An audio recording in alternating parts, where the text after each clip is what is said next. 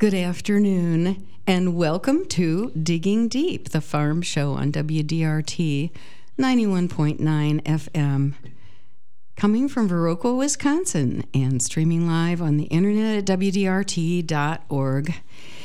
And this is the last Saturday of the month, and I'm Philothea Beeson, and instead of Who's in the Kitchen, we're doing a farming show once a month called Digging Deep. And I began this show with a friend of mine, Alan Philo, and he's with me one last time. Each time we go, we say, this is the last show. But we've had 3 shows up to now. We're going to wind it up. We've been doing a history of farming to kind of give it a context, to give people a reminder of what farming is and how connected it is to feeding ourselves. And so welcome, Alan, to the show. Yeah, thank you for having me back. Hopefully at least one last time on this subject. That's good. And Alan brings us a lot of things to consider, and I thought maybe we would talk a little bit about where we've been in the last 3 shows, just briefly, what we tried to do. And you said, how many centuries did you cover in 1 hour? So the initial program that we did, depending on when you want to say it started, covered probably somewhere around 6,000 years. The second one... Beginning with what? Beginning with what we consider the start of modern agriculture. Which is like staying in one place and planting something. Yes. Okay. Started in the Fertile Crescent. The scientists would say that they call it the Neolithic Revolution, although even that term is coming into some question. But so then the second program, so that went from the start of agriculture up to the spread of agriculture kind of around the Mediterranean. We stopped there. The next one went to the spread of agriculture through Europe and up until the Columbian Exchange. So I would say it covered probably another 3,000 years. Then the third program we did went from the Columbian Exchange up to, I'm going to say roughly about the mid to late 1800s. So a lesser time period there, probably of about 300 years. And so now in this program, we're going to talk, and this has been kind of sort of global, more global in scope, larger geographic areas. And then in the last one, we started really focusing on just what's happened in the United States. And in this one, we're going to cover maybe 100 to 150 years, and it's going to be very much focused on the U.S., but then also because of what has happened with U.S. agriculture and how that's influenced the rest of the world. So at the end of it, we may end up taking a little bit more of a larger geographic step back to talk about what's happened worldwide, but we're really going to focus on what happened in America over the past 150 years and how that has gotten us to where we are now.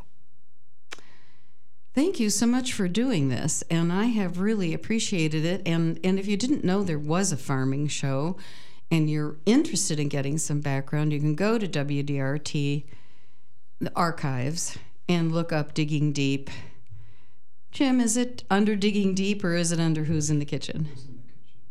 Okay, so you can find this show under Who's in the Kitchen and go back and see how Alan has gone through these centuries and built up a historical foundation. And Alan's the one who came up with the idea of calling this show Digging Deep, and I'm so glad. I see that now that was a great title. And also he had the idea of going back and getting a history of farming.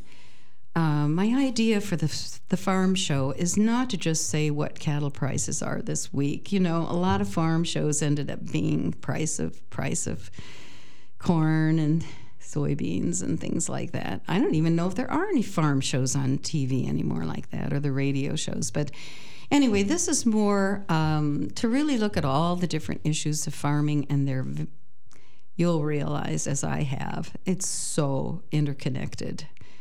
There's no simple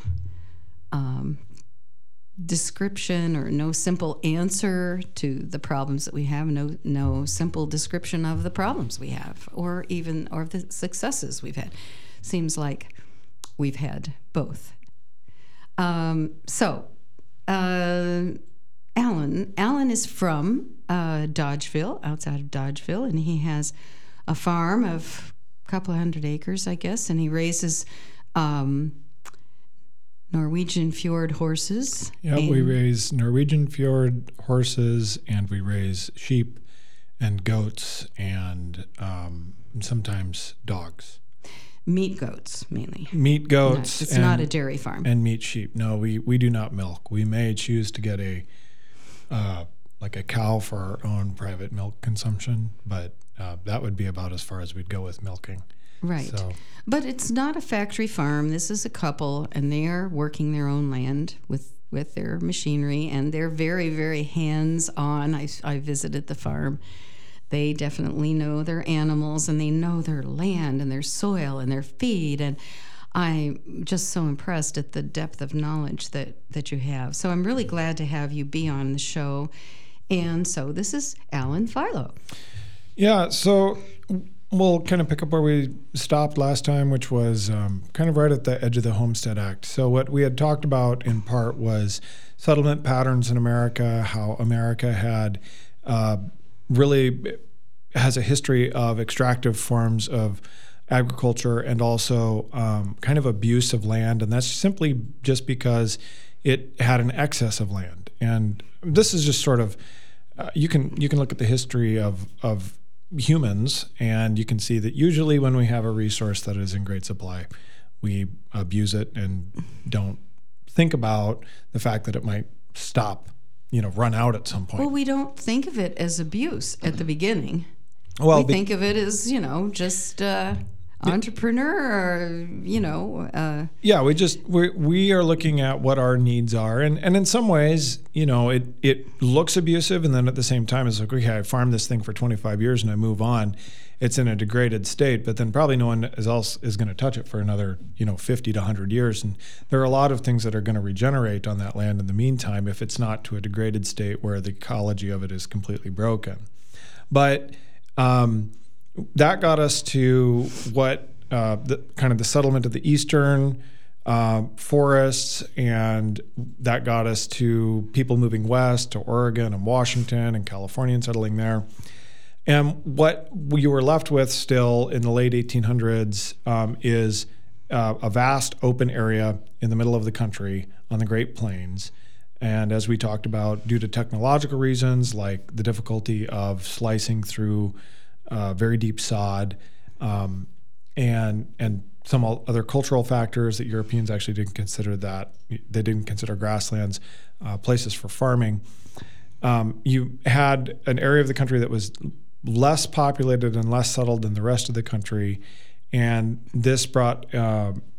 But we had the tools then at that point to begin kind of farming it. Now, remember, those tools are directly related to industrial development. Better metallurgy, easier ways of creating metal plows, where the metal plows become cheaper and the machinery becomes cheaper, and you have the ability to effectively get use power more efficiently to break up this ground that is difficult to get into. And here we're talking about like literal horsepower, right? So I'm hitching up to horses, and I'm using the horses to break this land. So. This was so what happened kind of next in American agriculture after the Civil War really becomes different, because this is where you really start moving away from even, I would say, like a homesteading mentality. Up till then, there were a lot of places where people were moving, but you were just moving to create your homestead. And what you weren't necessarily doing, because it was hard to transport bulk goods, because remember, roads weren't good. So unless you're near a river or a canal, it's hard to transport large quantities of bulk goods over distances, especially without any machinery at all. That's why you see like the Erie Canal gets built, because it becomes possible then to get goods out of like Ohio and get them all the way like down to the Great Lakes, and then you can get them eventually to the eastern seaboard where there's larger populations. But what really started to change America, of course, was the railroad. The railroad made it possible to take bulk goods and transport them to population centers. And that then also creates the ability to cash crop on large scales. And also at the same time, we've talked several times about how the ability to cash crop is also partially related to having labor, having the power, the energy to create an excess on your ground and then sell that other places. And that's exactly what we see start to happen during this time period. You have first what were some very rudimentary and eventually became quite beautiful machines, very well balanced, very efficient machines that in terms of being able to hitch them to horses and use horsepower to create actual physical power to do jobs. But remember that whenever we do that, what you're doing is replacing human power, right? So that is a more efficient use of power in terms of man hours. So that means that I can produce a lot more food with less man hours, and that means that I probably have an excess of food beyond what my family needs, and I begin selling that in the markets. Okay, so when you say homesteading, that was still more of a self-sufficiency type of view of, a family has some land and they grow what they need. And I would even say, again, expand out of just family, expand to small town community. If you look at, I was really struck one time when I was in Ohio, where I have family, I had family close to Bowling Green, Ohio. And you would go out there and you would drive, and there was just this small town, every 10 or 15 miles. And very close together, but very small, little town center, where historically there had been, a general store and some sort of farm store and places you could get things. But what it was that it wasn't that the farm is self-sufficient, but you can think of the community is more self-sufficient. So the community can bring in some goods from outside to make, maybe some manufactured goods and things like that. But, you're going to have a town blacksmith, you're going to have a town skilled carpenters and things like this. So the community as a whole can service all of the different needs, not just the farm. Remember, the farm is just producing something. The blacksmith isn't farming. The skilled carpenters aren't farming. You still have division of labor even in these places, and that's necessary. Not self-sufficiency. And so it's not self-sufficiency. And I just kind of want to say so what you really have is we just kind of keep expanding that circle, bigger and bigger and bigger and bigger, you could say. And I think the problems that come with that are problems of anonymity and problems of maybe not necessarily knowing where things come from and not knowing who's producing your food, or not even knowing who's producing your horseshoes, you could say. And so there's anonymity that gets built into that. And with anonymity comes the ability to maybe not know if somebody's doing something honestly, or, right? It creates its own problems, but it also creates more efficiencies inside the system from a human perspective. But with railroads, this really opens up both things. It's now I can get way cheaper goods that come in from the East, right, where I'm producing, just really practically nails, right? So instead of, nails have always been produced, but they're incredibly laborious to produce by hand compared to what you can do in a factory, right? So I can go from maybe using, it makes different forms of building possible. So I would go from maybe doing timber frames to doing what is called balloon framing or stick framing today, where I can have easily repeatable 2x4s, easily repeatable nails, easily repeatable screws, and it allows for standardized construction instead of basically having a master carpenter come in and individually cut all of the different beams for your house. Dowels for right, and he's making his own trundles, and so it opens up the ability for this exchange of easy mass-produced goods coming in, but then also massive quantities of food leaving, and both of these things are feeding into each other. sort of ironically, what happens too is you get the Homestead Act, which is kind of funny if you think about what I just described, because you actually sort of have something that is moving away from what we would say is just homesteading, right? Into more of like this larger, like kind of all tied together cash economy. But what the Homestead Act was is it said that we have all this federal land, like out west, and you can go, and if you work that land for 5 years, you create a stake, so you would have to go register that with the local office and say, this is the land I'm going to work. But if you work that land for, I believe it was 5 years, you get, I think it was 150 or 160 acres. Wow. It's just yours, right? So to put that in perspective, if you were to take a land price of $10,000 per acre, which is not a ridiculous land price. You mean for now? For right now, right? And I was to say, okay, you're going to go work that land for 5 years, and at the end of that, I'm going to give you 160 acres. Well, I just gave you $1.6 million, right? So that's an incredible transference of wealth, right? From the federal government basically is just giving it to the people. Now, of course, that's not exactly what's happening, because what does the government get to do once you have that land is it starts to get to assess taxes. So that land is sitting there doing nothing, and it makes nothing for the American government, but as soon as I can get somebody on it and working it, like it starts to generate the motivation. That's the motivation. It starts to generate tax income. It starts to generate income for the government. And unfortunately, this also goes together with the policies of basically wiping out and moving off the last of the Native American tribes from the western parts of the country. I was just going to say, the government land was actually land that was occupied by the indigenous people. That's correct.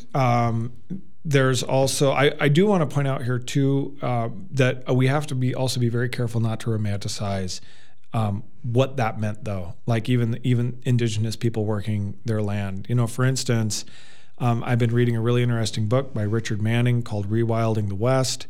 And one of the things that he points out in this book is that the Native Americans, particularly like the Sioux and the Cheyenne, that we think of, even as early as the early 1800s, were fully integrated into the American economy. They're not out there doing just subsistence things.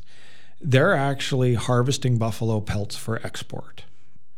And there are instances in which, I always think of this because in Dances with Wolves, right, there's this scene where they're going out on the bison hunt because they're going to replenish what they need for the Native American community in terms of resources. And they come over this rise, and there's just all these bison that have been butchered, and the hides have been taken, but they're just left there. And, what it's really saying is like, oh, look, these buffalo hunter white people just showed up, and they're just taking this part of it, and they're killing off what's going on here. But there's actually all the way back to the early 1800s, the Native Americans were doing very similar things because they were part of the buffalo hide trade. So they would, for instance, trap buffalo in the winter, trap bison in the winter in big snowbanks, and they would kill more than they needed for food because they were harvesting the pelts to ship them back to the East Coast. So it's important to just know that there was a demand. Everybody in this situation is human, and we make human decisions. And and my point there is just to say, like, I don't necessarily agree with everything that happened with the way that the American government did this, but it's also important to say that it's not like we would have had this perfect, pristine ecosystem if that had not occurred, because these were people too that have been brought into the basically American trade economy, and there were consequences from that too. So, but what we have is these policies that have basically removed the Native Americans. We're giving all of this land away to the American people, and we basically quickly get the rest of the settlement of the central part of the country. And what era is this? What dates are we talking about of the Homestead Act? It was President Lincoln that signed the Homestead Act. In fact, it's around 1860. Somewhere in the early 1860s. Interestingly enough, my family, this is a family story that I believe my great-grandmother or my great-great-grandmother actually burnt deeds for land we didn't have anymore that had been signed by Abraham Lincoln.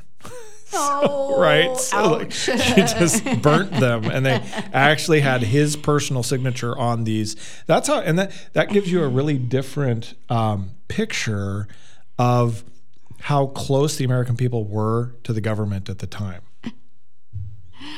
You're listening to Digging Deep, a show on farming, and I'm Philothea Beeson, and I'm talking with Alan Philo, and we're just covering the recent history of farming, last 150 years.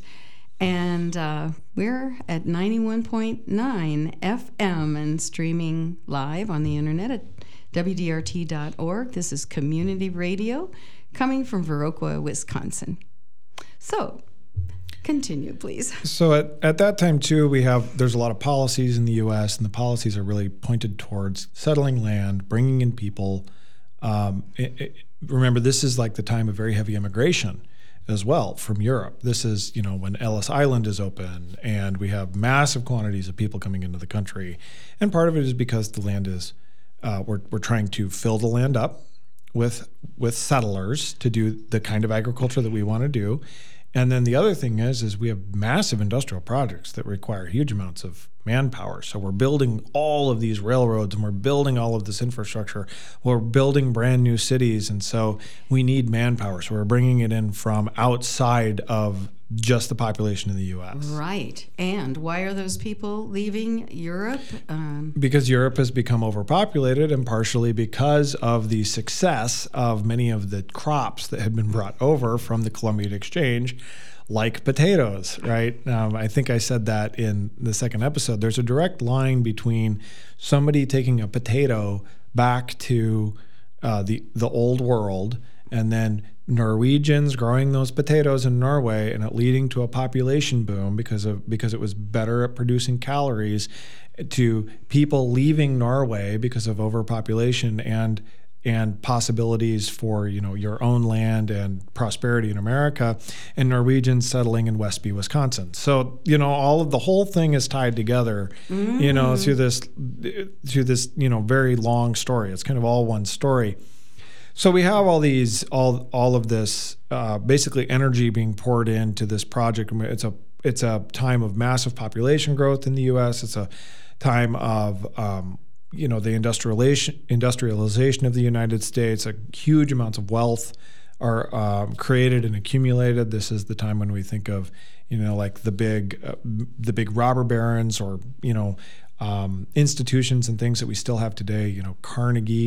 Carnegie Steel is developed during this time, and we still have things that are remnants of that. Carnegie Hall, Carnegie Libraries, right? Like these things still exist to this day that came out of this time frame. This is when the Vanderbilts acquire all their wealth. This is when the Rockefellers acquire all their wealth. And it's all about, basically all of the wealth that's suddenly able to be extracted from the natural resources in the U.S. and how that gets to markets and who gets pieces of it along the way. So I'm thinking, and I'm just a naive bystander with a little bit of knowledge, but it seems to me this is related to coal. Some of it's related, energy, because how do you run the trains? Yeah. And how you make the steel. And it's just so all these cities are, you see Pittsburgh and That's Cleveland. Correct.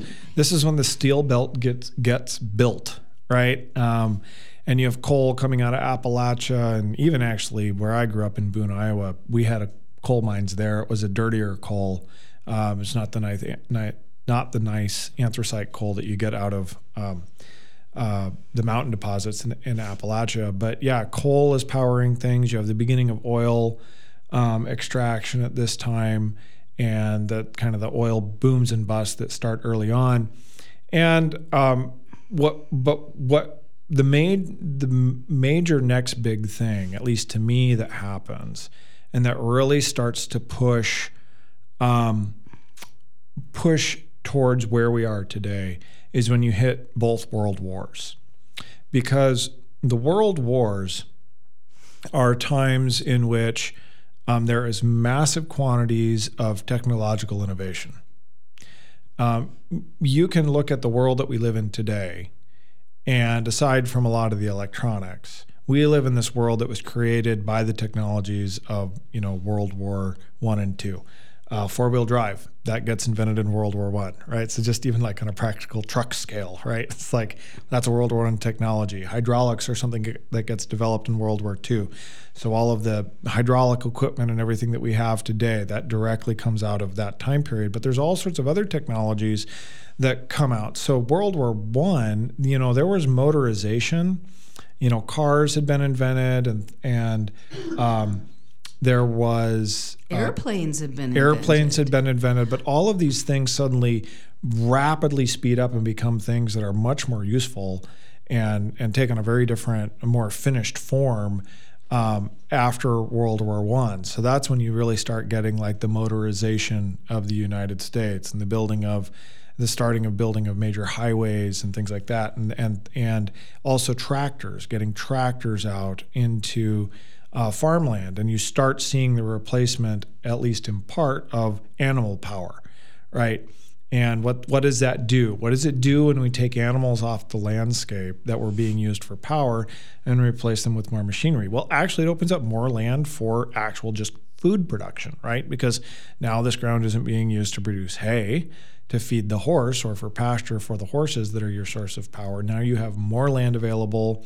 That is actually where we can grow crops. And now we have more power that we can exert, right? Because, and when I say power, I mean like from a physics point of view. Like we actually have a way of taking energy that's trapped in oil and gasoline and we turn it into actual mechanical power that we can use to cut down trees, to plow soil, etc.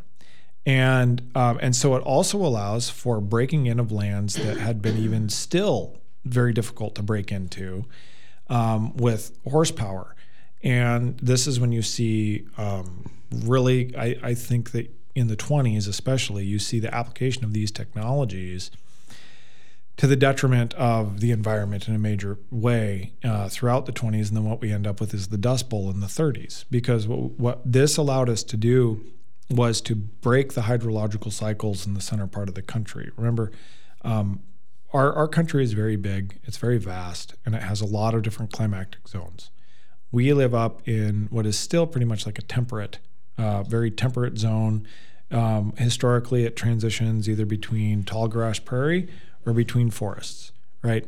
But both of those are very wet ecosystems. When you get down into Kansas, Oklahoma, Texas, those are much drier areas.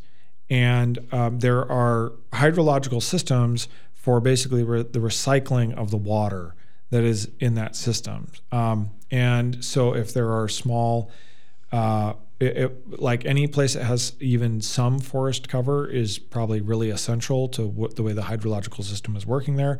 And so when I start removing things and I start disturbing that, what happens is I can dry the whole area out. It's a brittle area and I can dry it out and it becomes prone to desertification and massive drought. And that's exactly what we see happening in the 1930s after the application of all this new sort of mechanical power that we have that we're putting onto the landscape, which is a direct result of kind of what's happened in World War I and the further development of these kind of machine technologies. So the 1930s is actually an interesting time and an important time in our country because part of what it does also is it makes us very aware as a country that we have the ability to like destroy things on this kind of scale. And it grows way outside of just the initial area where it started. You know, like those droughts and things, they really start down in the Southwest and they keep growing and growing and growing, and it starts breaking hydrological cycles farther and farther and farther away until you get, Dust Bowl conditions in Iowa, right? Which is a place that shouldn't experience these kinds of things. And now we're getting into times where like I can tell stories that I've heard from like my grandmother about needing to close all the windows in the house because a dust storm was coming, and you would get like an inch of dust, soil, an inch of soil being deposited in your house from these storms. It's just an incredible amount of devastation. And along with that, you have, the Great Depression and all sorts of like difficulties that are happening in the 30s. And I don't exactly know how all that would have how we would have gotten out of all of those situations if, frankly, it wasn't for World War II, right? How did a war get us out of that? Well, because what the war did was, it really ended the Depression. It got a lot of people back to work, right? Because the government had to spend a lot of money, whether they had it or not, to fight this war. And the other thing that happens is World War II, and I'm kind of moving quickly through, kind of from 1900 to probably about 1950 here, because the really interesting things about where we are now happened during and after World War II. And in particular, it is the further development of technologies like I talked about, like hydraulic technologies and things like that, but also, more importantly, the development and refinement of many chemical technologies that occur in World War II that then after World War II get transferred into agriculture, which, remember, is like a huge market. Right? If I have bulk goods and I need to get somebody to use them, the farming economy is a great place to put stuff, right? So just as a practical example, I have a product where, right, I might say that it could be used at a rate of 10 gallons per acre, right? So on a corn crop, some fertilizer or something. And what ends up happening is, we grow 90 million acres of corn in this country. So suddenly I have a 900 million gallon market, right, for that product, right? The numbers just add up really quickly for something like that because there's so much land that is under cultivation in the U.S. And there's a number of technologies that are really developed towards the end of the 1800s and the beginning of the 1900s that reach their full fruition due to the kind of mastering of the technologies around how to make them really efficiently in World War II. So I'm going to talk. One of the most important ones is the Haber-Bosch process. Are you familiar with that? No. Okay. Could you say that again? The Haber-Bosch process. So it's Okay. Haber-Bosch. So the Haber-Bosch process was a process that was developed in Germany. And remember that Germany in the late 1800s and all the way through the first part of the 20th century, and really in some respects today, is a place where a lot of these technologies are invented and come from. Mm-hmm. And the Haber-Bosch process is a process for taking nitrogen out of the atmosphere and fixing it in a mineral form. So we have, I'll start with nitrogen is most often the most limiting factor of growth in most plant ecosystems. It doesn't matter if I'm in a forest, and it doesn't matter if I'm in agriculture. Nitrogen is the thing that is often the most limiting factor in terms of allowing for a lot more vegetative production in that system. Oh. So, and the air is full of nitrogen. In fact, our atmosphere is mainly composed of nitrogen. I believe it's like over 70% nitrogen, N2. It's actually the predominant gas in our atmosphere, not oxygen, right? But N2 has a triple valent bond in it that's really, really hard to break. And so there's only a couple ways that N2 transforms into a form that is available for plants. One of those is through nitrogen-fixing bacteria that are on legumes. I've heard of this, and I never really understood what was the importance of nitrogen-fixing bacteria. Well, the nitrogen-fixing bacteria are really important because that's how you get more nitrogen built into to an ecosystem. And so, like, if you take a legume, so this is like alfalfa or clover or peas or beans, and you go out and when they're mid-season, if you dig them up and you look at their roots, they have these bumps on the roots, these nodules. And those nodules are bacterial colonies. And if you cut them open, they're bright pink. And what's happening is, without getting too complex here, basically, these are anaerobic bacteria that live inside a root nodule created by the root, and they are running specific processes that they're being fed sugar by the plant, and they're running specific chemical processes in which they're taking N2 and they're breaking it apart through enzymes that they excrete, and then they're fixing it into ammoniacal forms, then eventually into different proteins. And then eventually what happens is the plant cuts off that association, stops feeding those things sugar, those die, and then the plant basically eats the bacteria. It sucks the nitrogen and all those proteins and stuff out of the bacteria, and then the nitrogen goes into the plant. Okay, so this is how one way that nitrogen can get into the system, and it's the kind of the most common way. There's also free-living nitrogen-fixing microorganisms that just live in the soil that aren't associated with legumes.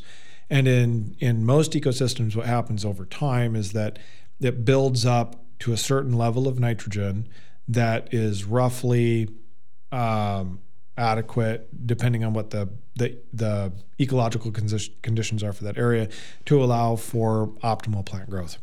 Right, and this is without adding anything to the soil. It's a totally natural occurrence in plants. Right, and remember, like when humans aren't involved to remove things, right? These things can just run for hundreds of years, and you can build up excess nitrogen in the system in form of kind of complex organic matters that build up in the soil, and the system these are just natural processes. However, we figured out that we can sort of simulate that same thing through massive quantities of heat and pressure. We can also break this bond, and this is the Haber-Bosch process. And the Haber-Bosch process takes nitrogen directly out of the atmosphere, breaks it into pieces, and then fixes it in mineral forms. So that could mean like ammonium sulfate or ammonium nitrate, or it can mean like urea and all of these different mineral forms of nitrogen. Okay. So remember I said that this is one of the limiting factors in plant growth. So, and this has been recognized for a long time.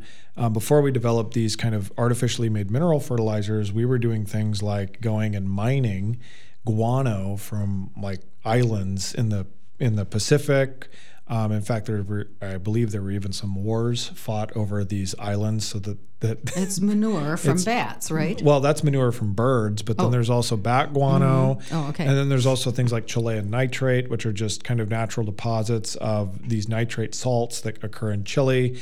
And so there are ways to get at mineral fertility, but they require going somewhere, mining it, and then long distance transport, all of this happening at times when those things were all very costly. So it made these mineral forms of fertility very costly.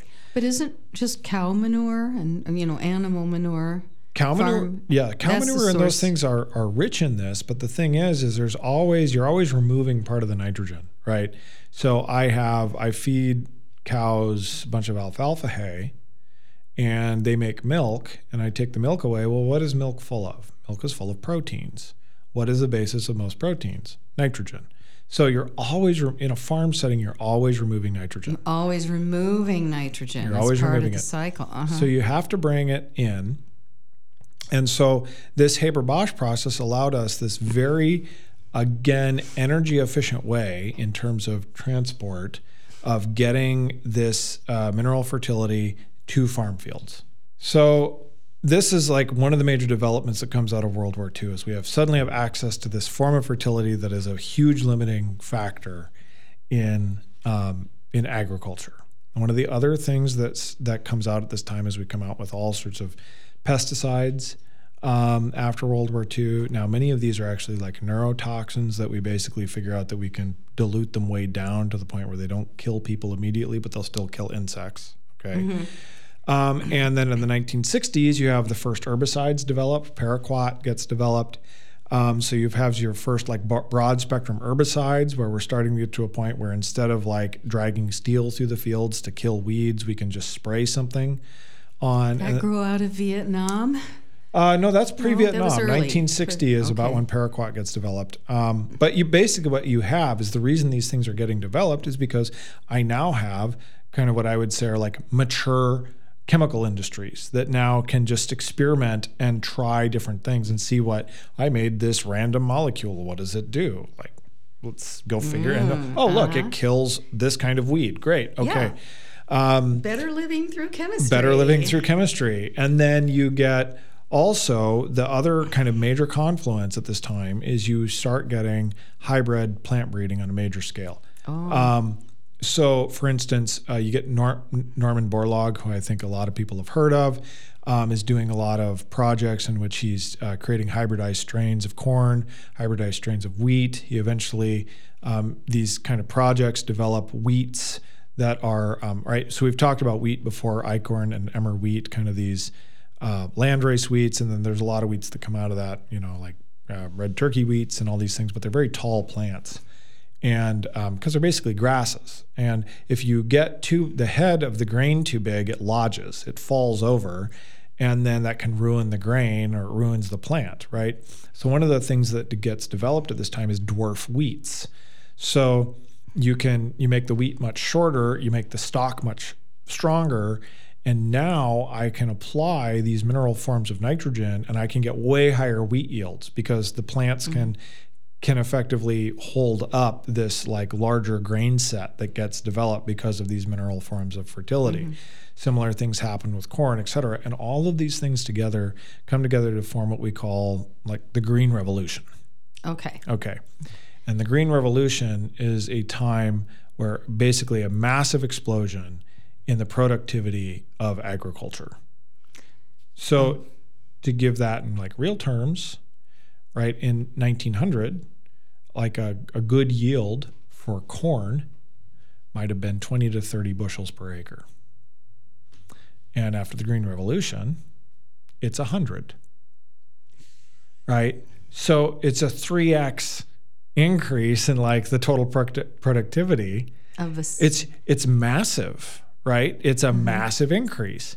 Now, and it's even gotten more, since then. It's like I know a lot of farmers that easily get 200 bushels of corn. Oh my gosh. Per acre. I know people that have gotten 300, and I believe the present record holder is 468 bushels of corn per acre.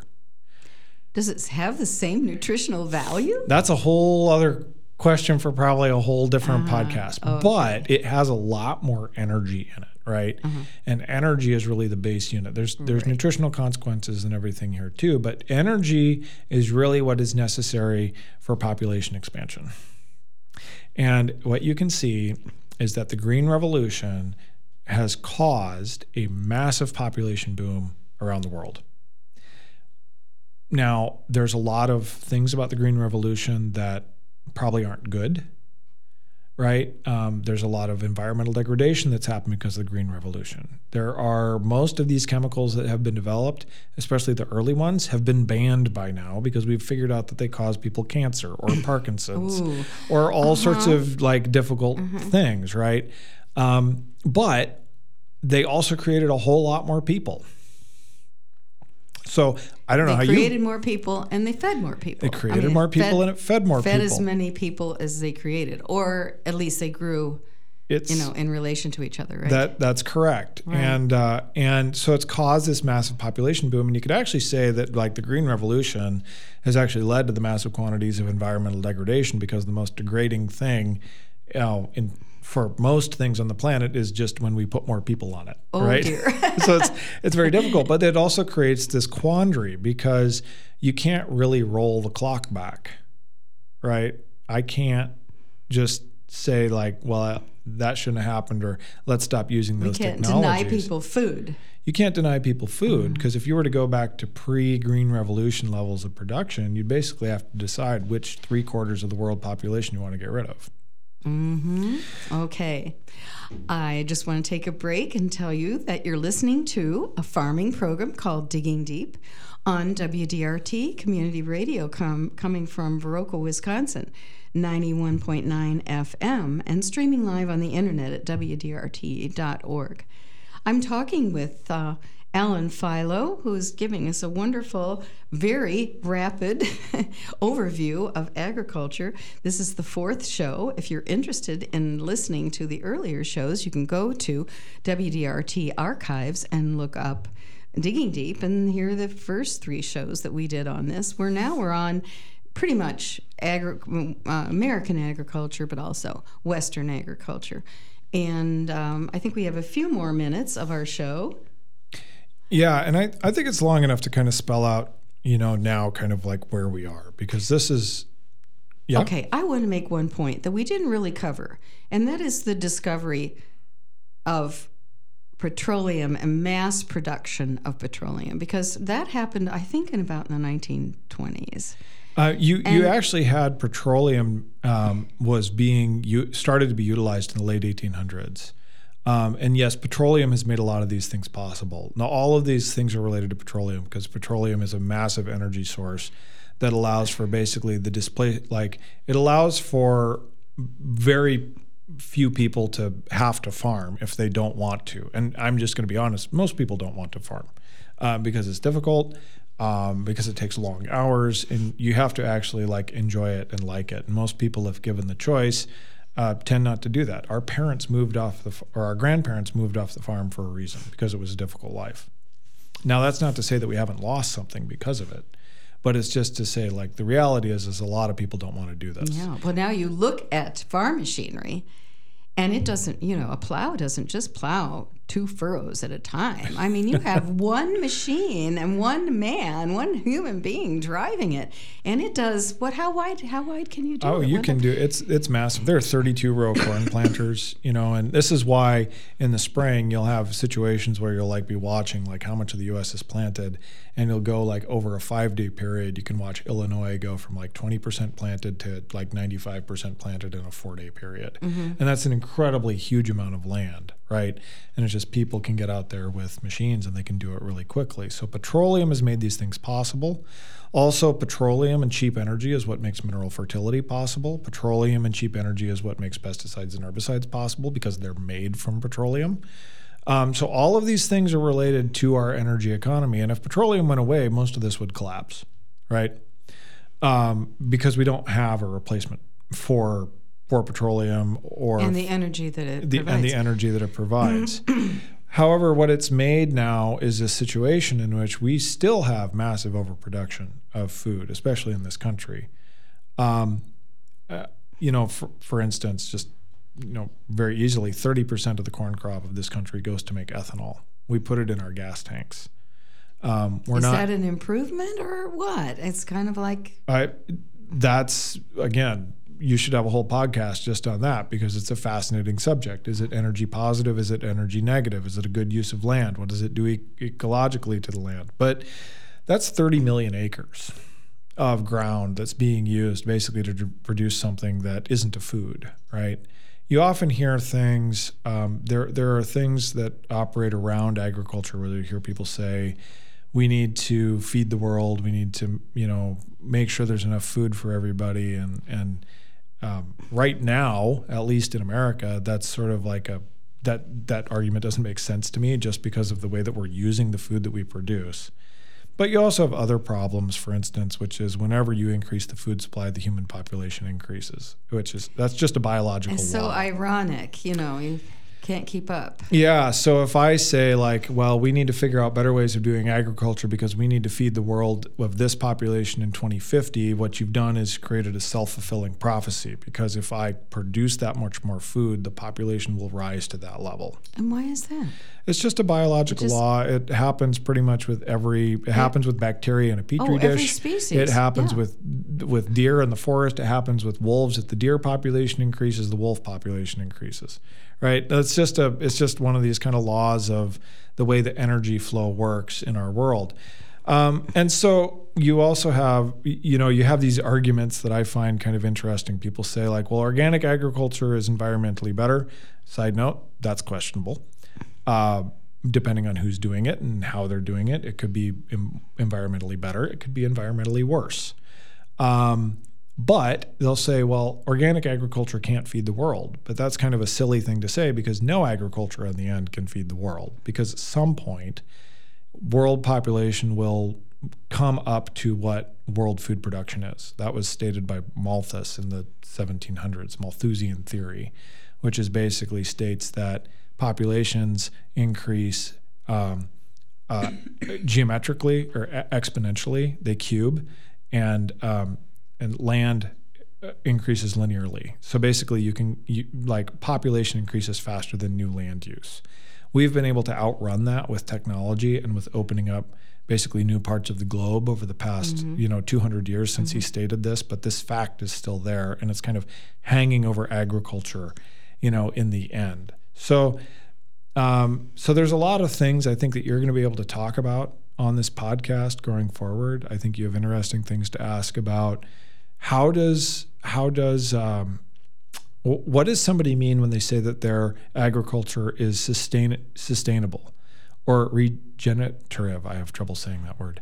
What are the differences between organic agriculture and conventional agriculture, and what does that really mean? Because you hear a lot of claims on both sides.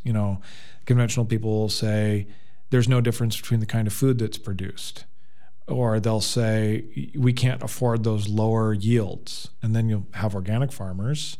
I worked with a lot of organic farmers over the years. Will say I can actually equal conventional yields. I'm more environmentally responsible and my food tastes better. So it's like, okay, well, those are competing claims. So now who's right and why is it interesting? You also have a lot of questions about why do we do animal agriculture the way we do in this country? We keep moving more and more towards these confined animal feeding operations, CAFOs, and we do that because it is a way of creating energy efficiencies in the system that allow for the farmer to have a more profitable enterprise sometimes. But there's also a lot of talk about what is rotational grazing, what is mob grazing, what are the proper uses of grazing lands out in the West? Are there forms of agriculture that we can do that are just as productive, that also are more environmentally friendly, that can create more habitat for wildlife, can make more space for wildlife, that lead to lower levels of soil degradation, that could possibly even reverse soil degradation. These are all things that are out there right now in agriculture, but they're really not any different than any of the problems that agriculture has ever had in the past. It's just that we have finally reached what I think is the limit of land on the globe. And that's what is bringing a lot of these questions to the forefront. We don't have more farmable areas to expand into. So we have reached the end of that exploitable resource that we had at the beginning of the United States. We've reached that worldwide, though. So now we're trying to actually figure out how do we use this thing in a way that is responsible for future generations. But there's also a lot of other moral questions that come out of it. What kind of population can we live with? Who would decide that? Is that even something that we should talk about? Right? I mean, these are difficult questions. But we live in a place right now that is a product of the Green Revolution and that is a product of industrial scales of agriculture. It's why we have the urbanization levels that we have. It's why we have the amount of leisure time in our culture that we have, because we're not producing food. We can watch Netflix and Amazon movies on Amazon, right? So like the whole way that our world is structured right now could be seen as a product of the Green Revolution and of petroleum. And I think that it's going to be interesting for you to explore those kinds of questions going forward. Gosh, thank you so much, Alan. I'm talking with Alan Philo. I really appreciate your overview for us, and it really does, I hope, raise a lot of questions and help us to see what a complicated and integrated system agriculture has with, our life. So I'm so glad that you have joined us at Digging Deep, which is aired on the last Saturday of every month instead of my regular program, which is Who's in the Kitchen, which continues to air the other Saturdays of the month, all at noon. And I hope that if you've been interested in what we've been talking about today, you might go back to the archives of this show. We did 4 shows on the history of agriculture. And it does help lay a foundation for where we are today and maybe understanding more deeply the questions. I just felt that it was important, having done a food show for about a decade, that it was important to really understand where food comes from and all the complications of it and the implications of it for the quality of life on Earth. And so if you don't live on a farm anymore or never tried to grow anything, that this might be of interest to you and see why you might care, why some policies are questioned, and there's just so many issues that arise. I was thinking one is the whole vegetarian idea that we should just we should not be raising animals for food anymore.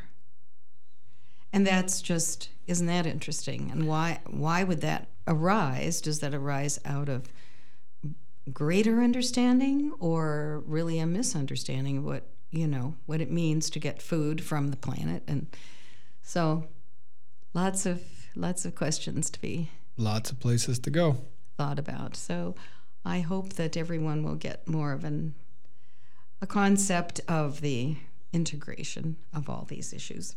And thank you so much for tuning into WDRT. We're in Viroqua. We're a community radio station of all volunteers, and I've been talking with Alan Philo on our show, Digging Deep, getting right into the deep soil of agriculture. So thanks a lot, Alan, for being on the show. Thank you. And thank you to my listeners for tuning in, and we'll talk to you again next week.